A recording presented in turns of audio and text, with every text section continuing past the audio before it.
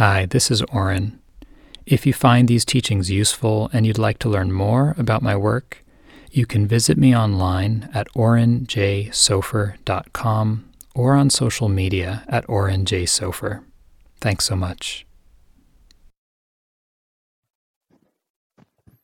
Don't worry, you don't need the handout. Okay. There's not going to be a quiz. How you doing? All right. You're still here. That's a win. That's not easy, huh? I want to talk a little bit tonight about this path that these practices come from. Talk a little bit about the 4 Brahma Viharas, the focus of this retreat, how it fits in the kind of overarching picture. And then I want to just offer some general comments about retreat and some pointers and advice on this kind of experience that might be very new to some of us.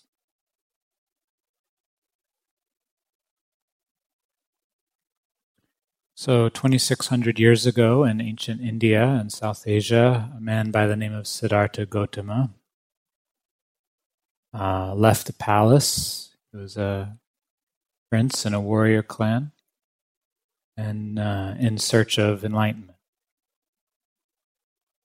And after 6 years of very strenuous practice, really pushing himself to the limits of what's possible as human beings, starving himself, not sleeping, really, really engaging in pretty intense austerities, he discovered what's known as the middle path between the extremes of indulgence in sensory pleasure and self-mortification, denying the body, trying to disconnect from our corporeal reality. And about 6 years after he set out on his journey, he had such a profound and earth-shattering realization that it's brought all of us together into this room over 2,000 years later. Affected billions of people across all continents on the planet for over 2 millennia.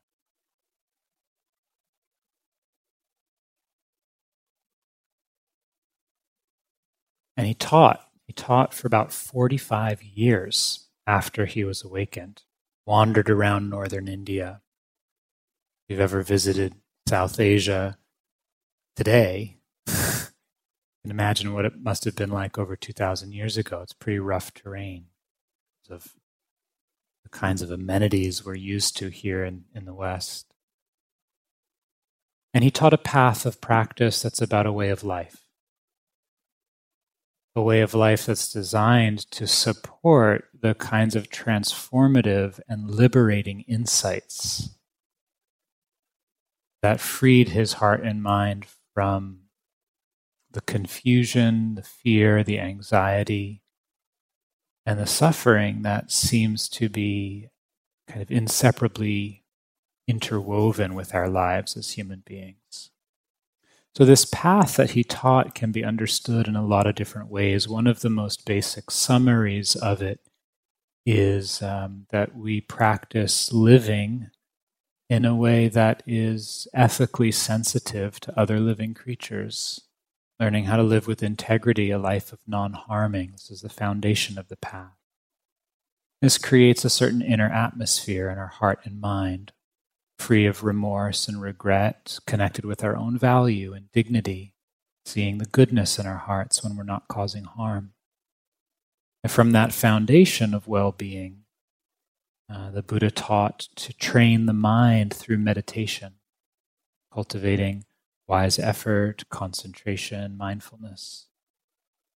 And it's the cultivation of these qualities, particularly of mindfulness and concentration, that lead to the third part of the path, which is the realization of wisdom, sometimes referred to as liberating insight, understanding the nature of what it is to be human in a way that transforms our understanding of life, allows us to stop adding extra suffering to things that are already difficult.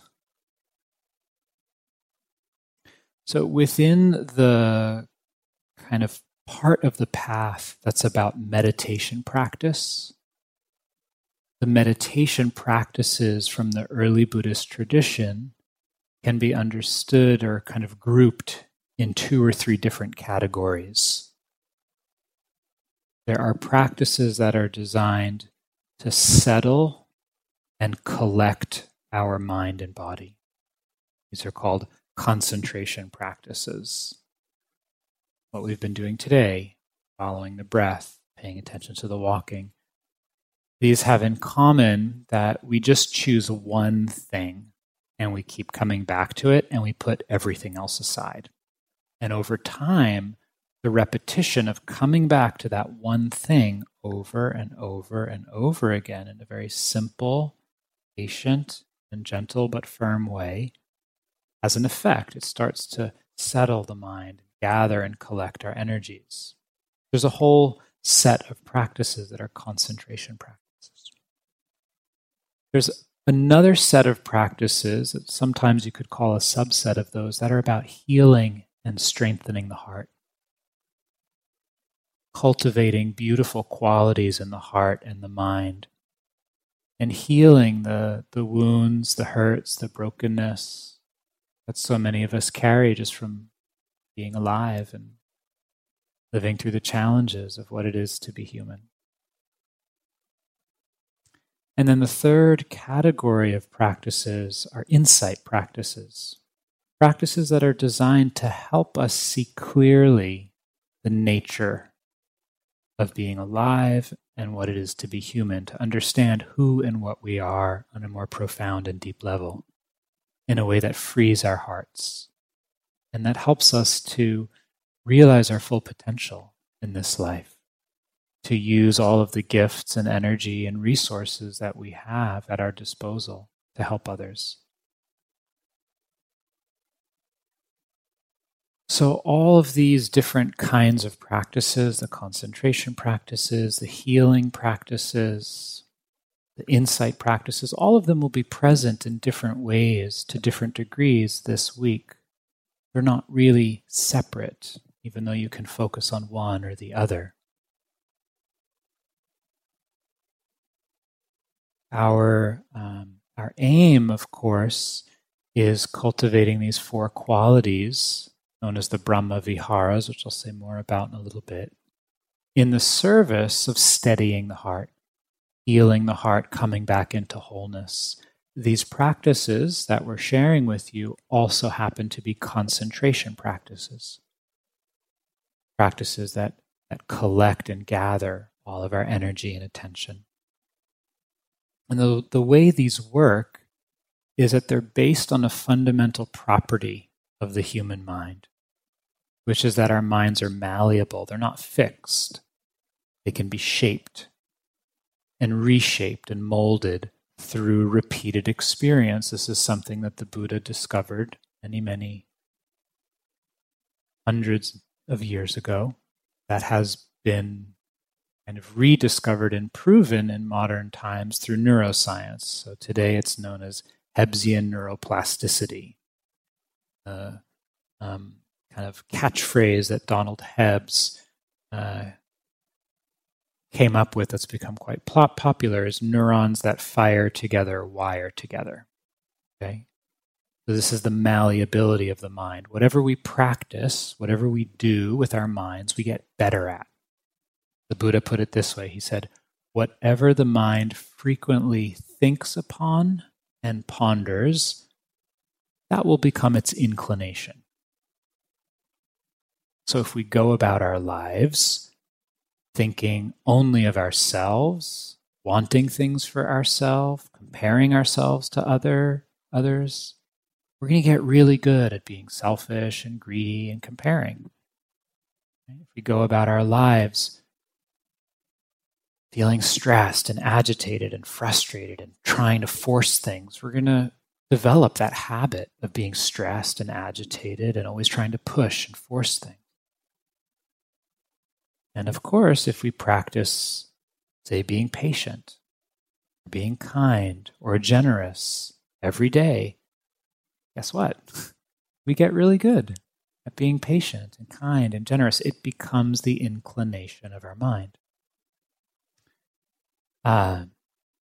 Another teacher in our tradition, a friend of mine, Greg Scharf, some of you may know Greg, he had the good fortune of meeting Mahagosananda, who was a Cambodian monk, an elder in the Theravada tradition. He was known as the Gandhi of Cambodia. So during the reign of Pol Pot in Cambodia, where there was civil war and horrific murder going on, he would go on peace walks through the villages and knock on the doors of families and speak to the families and tell them, tell your sons to put down their rifles and kill the hate in their heart. He would go to the refugee camps and chant the Metta Sutta, teach the Dhamma.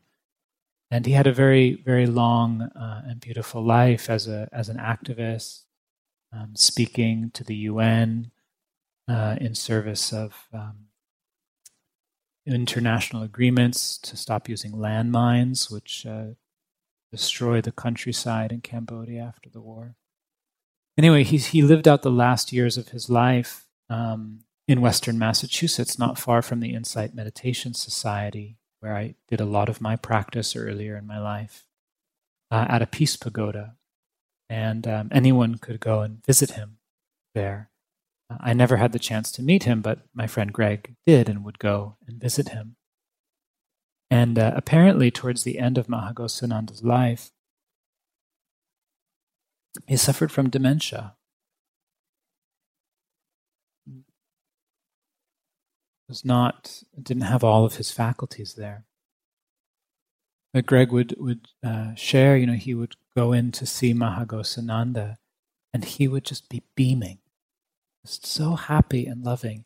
And he would just try to give everything away. Anything he had, he would give him shampoo and soap, and because he had cultivated his heart and mind to such a degree that all that was left was kindness and generosity and love. Inspiring, isn't it? This is how the Dalai Lama put it. If we were aware that we all contain love within us and that we can foster and develop it, we would certainly give it far more attention than we do. So this is the foundation of these practices, that we can actually cultivate these qualities through what we do with our mind. So within this arc of different meditation practices, mindfulness practice works in a different way than metta and these other Brahma Vihara practices we'll be sharing with you. So mindfulness is a curious and open attention. It's an awareness that is unbiased. It's not distorted by our preferences or our past experiences. It's able to be fresh and be intimate with life in a very direct way. So mindfulness practice within Vipassana, insight meditation, is the engine of transformation.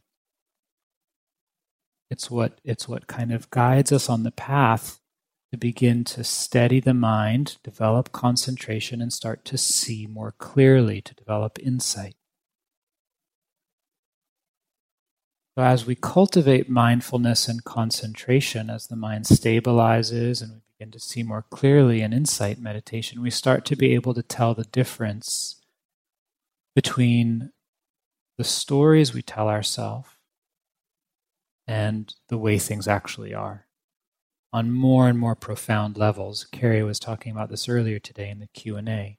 Everything from like simple stories like, I can't do this, I'm no good at this, they don't like me, to much, much more deeply rooted stories like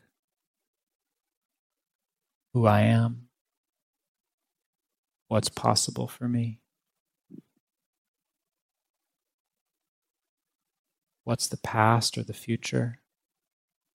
There's different thoughts, perceptions that structure our reality. We start to be able to see through them, to differentiate between the conceptual overlays that structure our world and the pure immediacy of what is.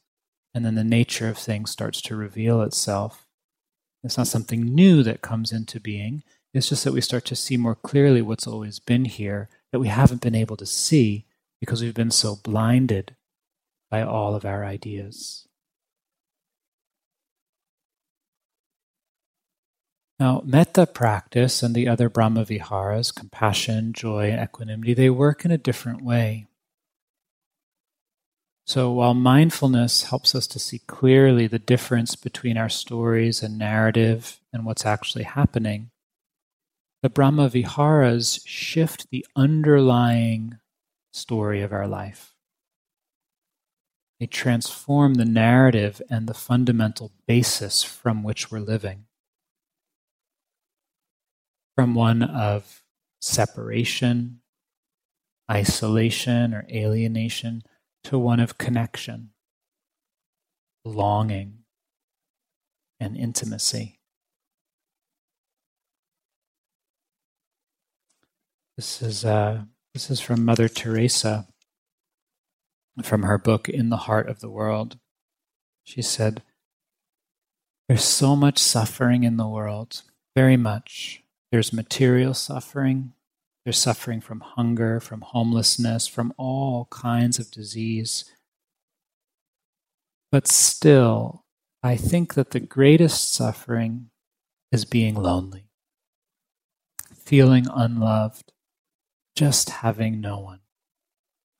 I have come more and more to realize that it is being unwanted that is the worst disease that any human being can ever experience." That's the level at which these practices work. Our sense of belonging in this world.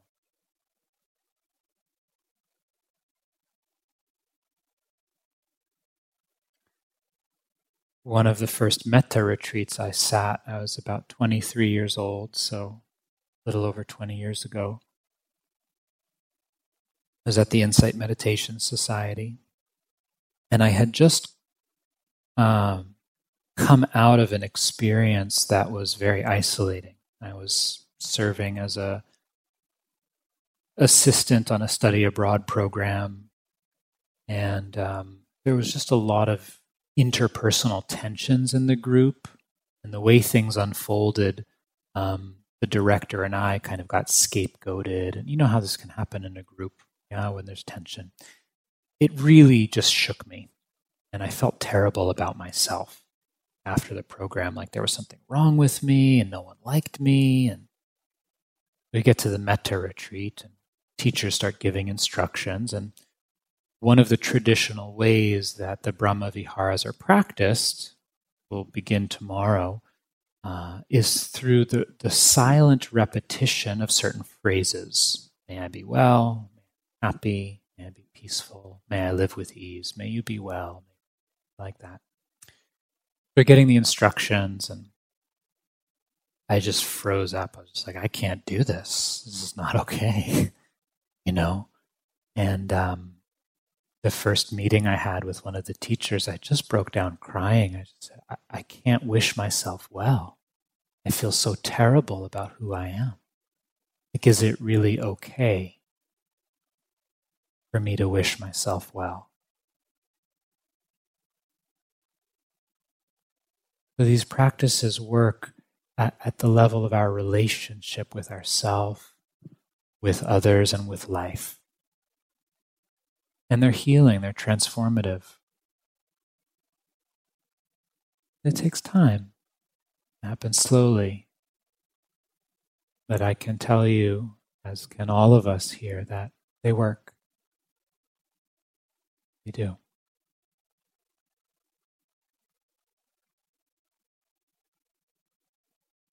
There are many benefits to this suite of practices that I'll talk more about in a moment. They transform the inner atmosphere of our heart and mind from one of often ill will directed to oneself to one of goodwill. We feel like we have a warm companion here rather than a harsh tyrant putting us down all the time. It's said that they can liberate the mind. It's called liberation through the beautiful states of mind, because when the heart is connected with these states, it doesn't move into hostility, cruelty, envy, reactivity. We free the heart from those afflictive states by saturating it so deeply with love and gladness, compassion, balance. And in the process of practicing, we develop a certain kind of resilience, certain skill in being able to see ourselves and others more clearly, to meet adversity with a lighter heart, with more grace. And fundamentally, they can transform the basis from which we meet our life. Instead of coming from a place of fear, reactivity, expecting the worst, we come from a place of goodwill, of just basic kindness towards others, towards ourselves. And this in and of itself is deeply nourishing and freeing. So what are these Brahma Viharas? So the word Brahma in Pali and Sanskrit, two ancient languages that are related, that the teachings were preserved in the Pali language, which is connected to Sanskrit. Brahma means heavenly or divine. Really, really, really good. The best. Okay. Vihara means monastery, or just more simply, home, a dwelling place. Sometimes it's translated as abode. So you'll hear these referred to as the heavenly abodes. Sharon likes to call them our best home. I love that. Our best home. Right? And we all know what it's like to feel at home, to be home. Yeah, we feel comfortable, at ease. We don't have to put on any airs. We can relax. We might not stay there all the time, but we always come back there. We know how to find our way back. So these four qualities, love, compassion, joy or gladness, and equanimity, balance, are like our best home. And they're said to be noble qualities of the heart because they deepen our spiritual maturity. They kind of lead us onward in the path. So I want to say just a couple words about each of them, and we'll go into much more detail over the course of the week. I touched on them last night, and I'll say a little bit more now. So metta, loving kindness, unconditional friendliness. Christina Feldman uses the phrase unhesitating kindness. I like that. Unhesitating kindness. This is the default orientation of the heart when it's free from its constrictions and confusions. And metta is about seeing the good in others and ourselves. That's one of the causes of the arising of metta, is seeing the goodness. So each of these qualities can be understood as a particular mind state, as an intention. So it's not necessarily a feeling. It's more of an orientation, an intention, a way of approaching things. And also a way of seeing. So metta sees the good. And this is not like a sentimental, sappy, fluffy quality. It's a very strong and stable quality. In his sermon, his famous sermon, Loving Your Enemies, Dr. King said, "Love is the most durable power in the world. It is the only force capable of transforming an enemy into a friend." So it doesn't mean being a doormat, letting people walk all over you, being nice all the time. It means that we're connected to the fullness of our heart, the dignity of what it is to be human, and a profound sense of connection to ourselves, others, and our place in the world. Compassion is the loving heart turned towards suffering. It attunes to, it notices the vulnerability of others. And as it does so, it embraces that suffering. It's willing to be present with pain rather than to recoil in fear or disgust. Rather than trying to separate ourselves from suffering or trying to take over and fix it and make it go away because we can't tolerate it. Able to just be right there with it. And then offer, see if we can help. Compassion is about embracing, being with suffering without pulling away, without falling in, with a willingness to help, a readiness to see what's needed.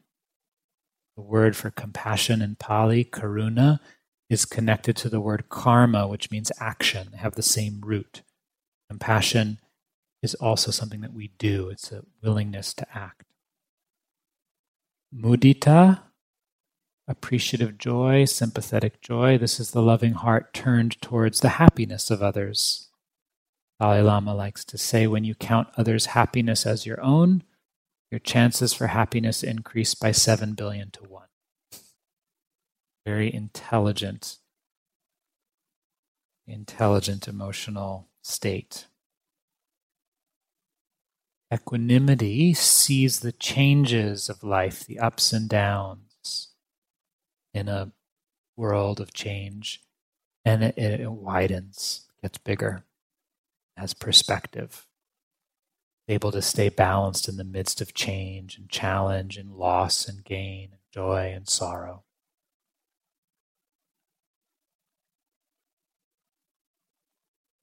Although, as I said last night, all 4 of these are related. They're not separate. They're just different facets of the heart. It's like which facet is turned forward at any given moment. Yeah, but they're all connected. And as I think you'll begin to see for yourself in different ways, they balance and support each other. Joy balances compassion. Equanimity purifies all of them in different ways. So we'll go into this more over the course of the week. There's an image that a friend and colleague of ours, Jill Shepherd, likes to use.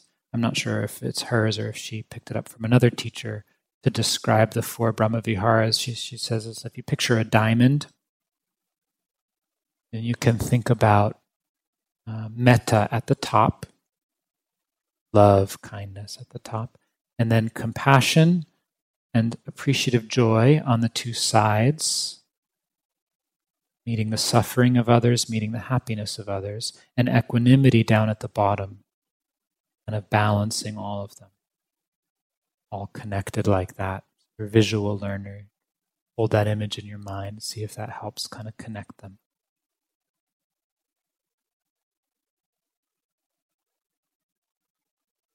So each of these qualities can be cultivated on its own through a distinct practice. Sometimes also they're practiced all through the vehicle of metta. So just practicing metta, the others are cultivated naturally alongside it. So this week we'll spend a couple of days practicing metta, tomorrow and the next day, really just settling into the form of the practice, which if you haven't done before can be a little bit, well, I'm not going to say what it can be like, but sometimes it takes some getting used to. And then from there, we'll introduce some of the other practices for the other qualities so you can get a taste for them and see, how those are for you. The Brahma Viharas are also sometimes talked about as the immeasurables or the boundless qualities. And there are a few ways of understanding this.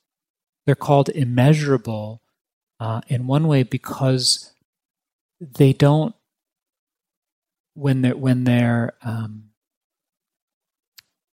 in their pure state, when it's like last night I was talking about the musical analogy, right, of not being sharp or flat, having like a tuning fork. So when they're in tune, they don't measure or compare. It's not like, I'll love you a little bit more because I like you better than you.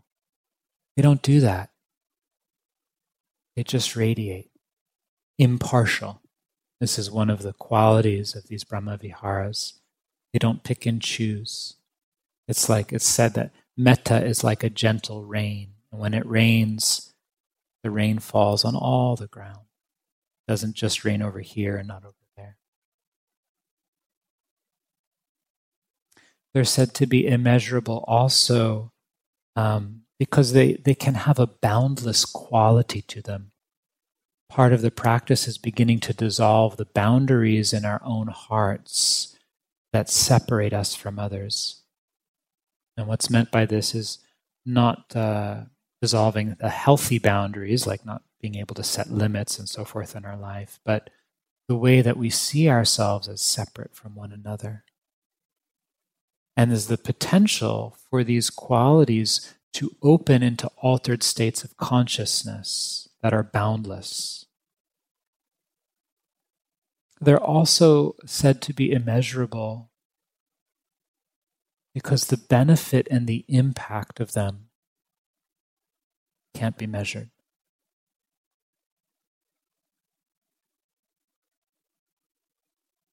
One moment of kindness can save someone's life. One smile.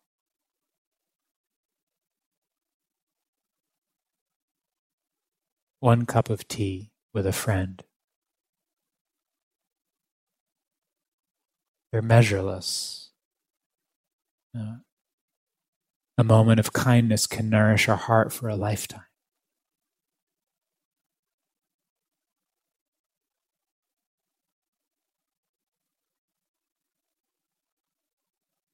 So this is what we'll be exploring this week. What a gift, huh? So retreat, silent meditation retreat is its own kind of ride. And it's always different every time, no matter how long you've been doing it. There's certain threads that run through the practice that are helpful to bear in mind, certain things that will be supportive to you, certain themes. So one theme is balance. We're always working with balance in this practice. So for example, earlier today, Bruni and Carrie talked about the balance of our posture, balancing these qualities of relaxation on the one hand and energy, vitality on the other. So these are two very, very kind of fundamental energies that we're always balancing in meditation practice, learning to balance calm, tranquility, ease, and relaxation with a sense of interest, energy, wakefulness. When these are not in balance, we might feel really sleepy and lethargic or really restless and buzzy. We balance effort, trying to stay connected, diligent, engaged, without striving, without pushing, but also without kind of just being totally collapsed. We balance our effort. Another theme that runs through the practice and retreat is the development of concentration. This word concentration is kind of an unfortunate word in English because it often carries a lot of connotations that are not helpful for the meditation practice. Like think about like What do you think of when you think of concentrating? Yeah, that, right? Like really, really, really try hard. So the word in Pali is samadhi, which literally means put together or collected. So samadhi is a state of ease and collectedness. It's probably most closely related to what we would call being in the zone. It's a very natural state that arises because we're interested, because we want to be here. And like if you're having a conversation with a friend and you're really engaged, you don't have to try hard to stay focused. Right? You're just right there because you care and you're interested and you're paying attention. Or if you're reading a really good story or working on an art project or something, all of your faculties come together and stay connected. So this is another strength that will be cultivated through the practice over the course of the week. There's a sense of being non-distracted. It's the opposite of being scattered. Collected, stable, and there's a sense of ease. So you might hear us saying things like rest your attention with the breath or with your body. It's that sense of ease that supports collectedness of mind. One other theme that will run through the week, a good thing to bear in mind, is a kind of gentle persistence, a patient, gentle persistence. Just coming back again and again and again.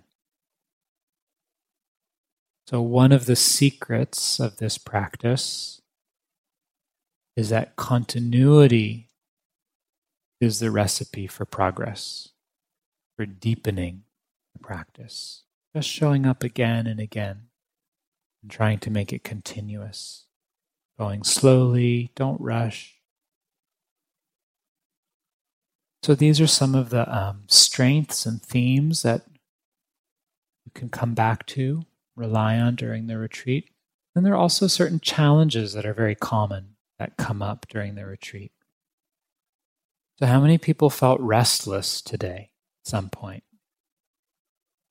How many people felt bored? How many people felt sleepy or tired? Right? So these are just some of the ups and downs that are just part of the ride. Try not to make it mean anything.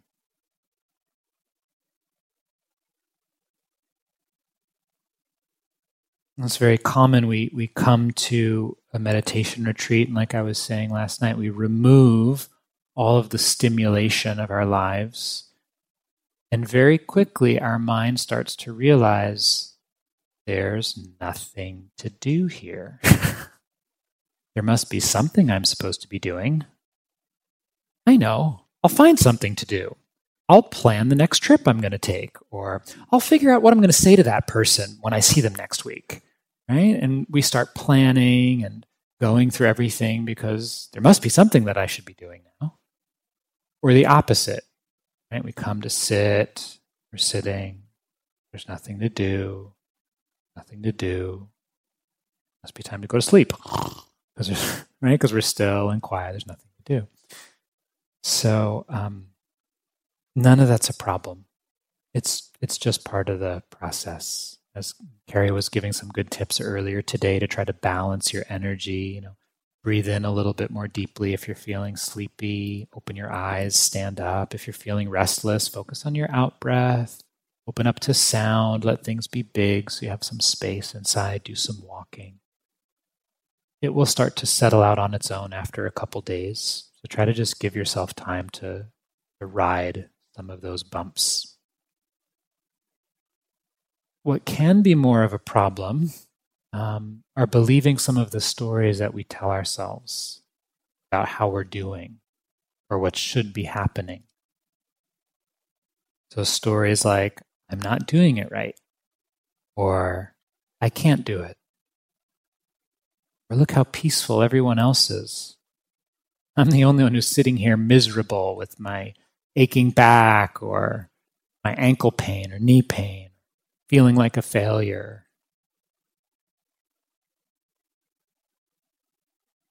Or if I have to sit through one more minute of fill in the blank. Or how about, oh God, 6 more days of this? It's just a thought. You don't know what's going to happen tomorrow, let alone 2 minutes from now. So just be on the lookout for the stories your mind is telling about what's happening, how certain things can feel about the future. Another thing to watch out for, there can be this way that we're continually evaluating our experience, comparing, trying to perform, gauging against some idea we have about how the retreat's supposed to be, whether it's based on the last retreat we had, well, by this time on day 1 last time, or maybe just the projection we created about what the retreat would be like. I remember one of my first meditation teachers in India, a man by the name of Anagarika Munindraji. I went to spend some time with him in my early 20s. And he noticed that I was doing this, that I was kind of continually sort of comparing and checking my practice. And in a very loving way, he chided me. He said, it's like you're walking and you take one step and you stop and you look and you say, did I take a step? Am I walking? Am I on the path? He said, just practice. Stop checking every moment to see how you're doing. It's common to come to a retreat like this with certain expectations, right? We might be looking for some healing, some resolution. We might be wanting some kind of big experience, some opening, love, bliss, joy, and instead my back hurts and my knee hurts and I'm falling asleep and I feel bored and frustrated and I can't stand the way the guy behind me breathes. And so there's that sort of folk wisdom phrase you've maybe heard, expectation is premeditated misery. If you have some expectations about what's supposed to happen this week, as much as possible, try to just put those aside. Or if you can't put them aside, just hold them lightly. This practice is different from therapy. We're not here to analyze ourselves or, once and for all fix our personality so that we're finally likable. And different insights and shifts do come naturally, but they don't come through wanting them. They don't come through trying to figure something out, analyzing it, or trying to get somewhere. They arise from being present and doing the practice. They unfold on their own.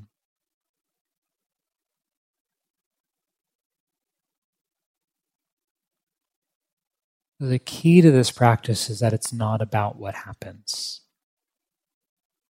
It's not about getting something or having a special experience. It's really about learning about how we're relating to what's happening. It's a very different kind of energy. We're not trying to create something or make anything happen. We're trying to study and learn about how the mind works. It's like a craft or an art. It's like learning an instrument. It takes time and patience, a certain lightheartedness, and a certain love of the music, of the art, of the practice. So as much as possible, just do the practice. Instead of checking every 5 minutes, am I more loving? Am I kinder? You don't have to be a Buddhist. You don't have to adopt a belief system. You don't have to sign up for anything. You don't have to bow like we do. It's our way of showing respect and gratitude to our teachers in the lineage. You do you, but do the practice. Just show up, do the best you can, and then let go. Run the experiment. And then a week from now, you can look back and evaluate and say, well, was it worth it? What did I learn? But perhaps the most important moment in this practice is what happens when you notice that the mind has drifted away. That's the chance we have to practice letting go and beginning again in a different way. That one moment when we notice the mind has wandered, that's the moment we have the power to start to transform some of the underlying habits in the mind of judging ourselves, of struggling, of reinforcing some story of how we're a failure and will never amount to anything, of striving, of pushing, of sinking in despair or wallowing. Instead, we can just let go and begin again with a friendly attitude. Oh, great, we're back. Let's keep going. All right, we're here. Every moment that you can do that, you're planting very powerful seeds in the soil of your consciousness. Seeds of resilience, of kindness, of patience, of determination. So letting go and beginning again is the engine of transformation in metta practice and the Brahma Viharas. And remember, you can't fail at this because what matters isn't what happens. It's not what comes up or what we experience, but how we relate to it. So it's the power of your intention that transforms. It's what you bring to each moment that has the potential to heal and transform our hearts and minds and ultimately to free us. The willingness to be here, just to show up and to meet life on its own terms. The willingness to begin again 1,000 times with gentleness. The intention to be kind rather than to judge. And through all of this, we deepen our sense of presence, balance, and slowly shift our relationship to ourselves and to life.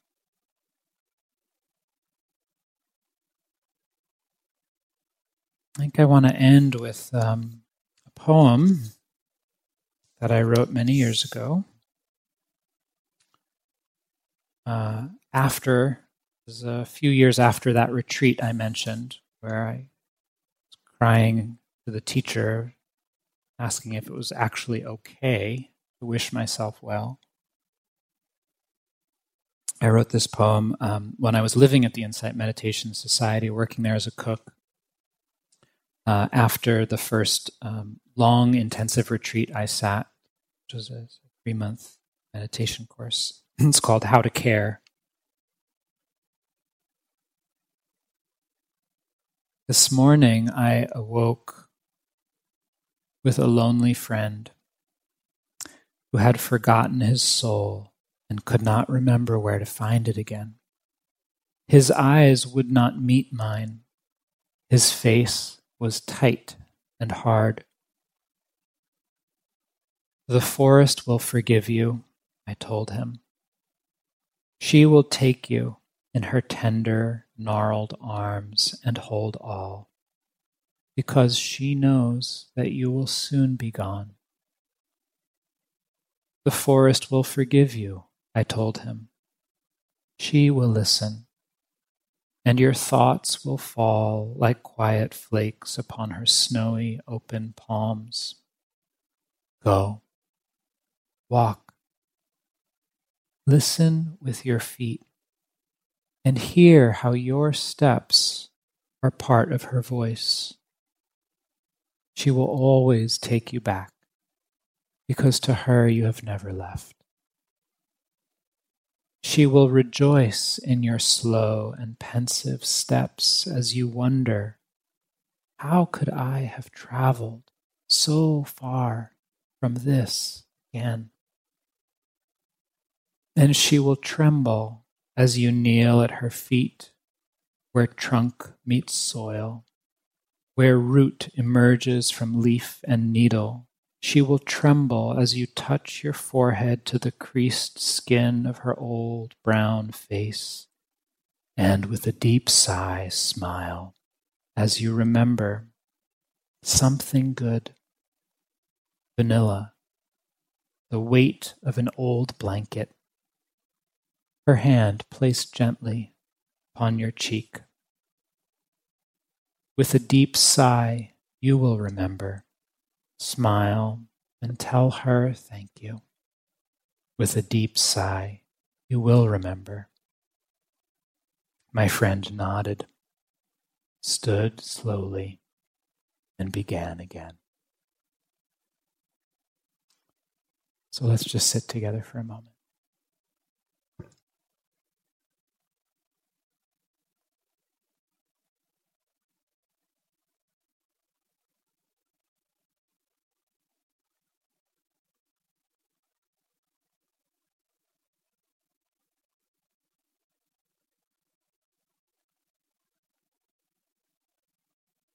Just letting the words settle, coming back to the simplicity of your own body.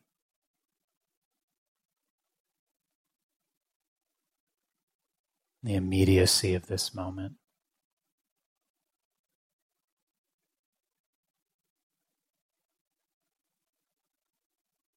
And trusting that everything you need to know is already inside you.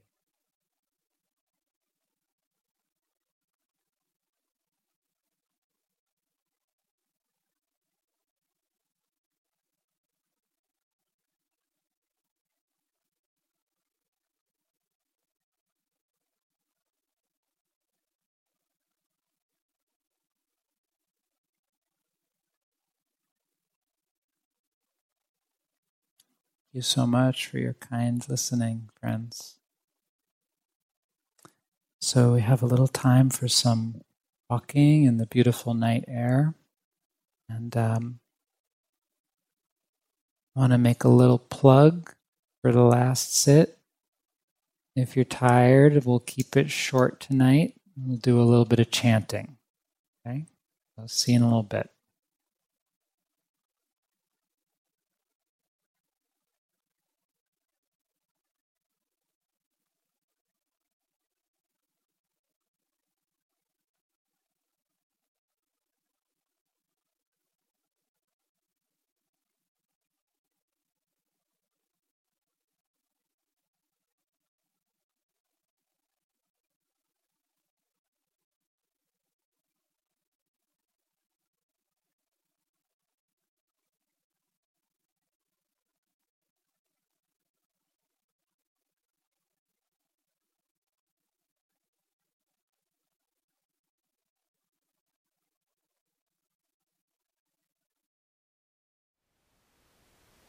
Thank you for listening.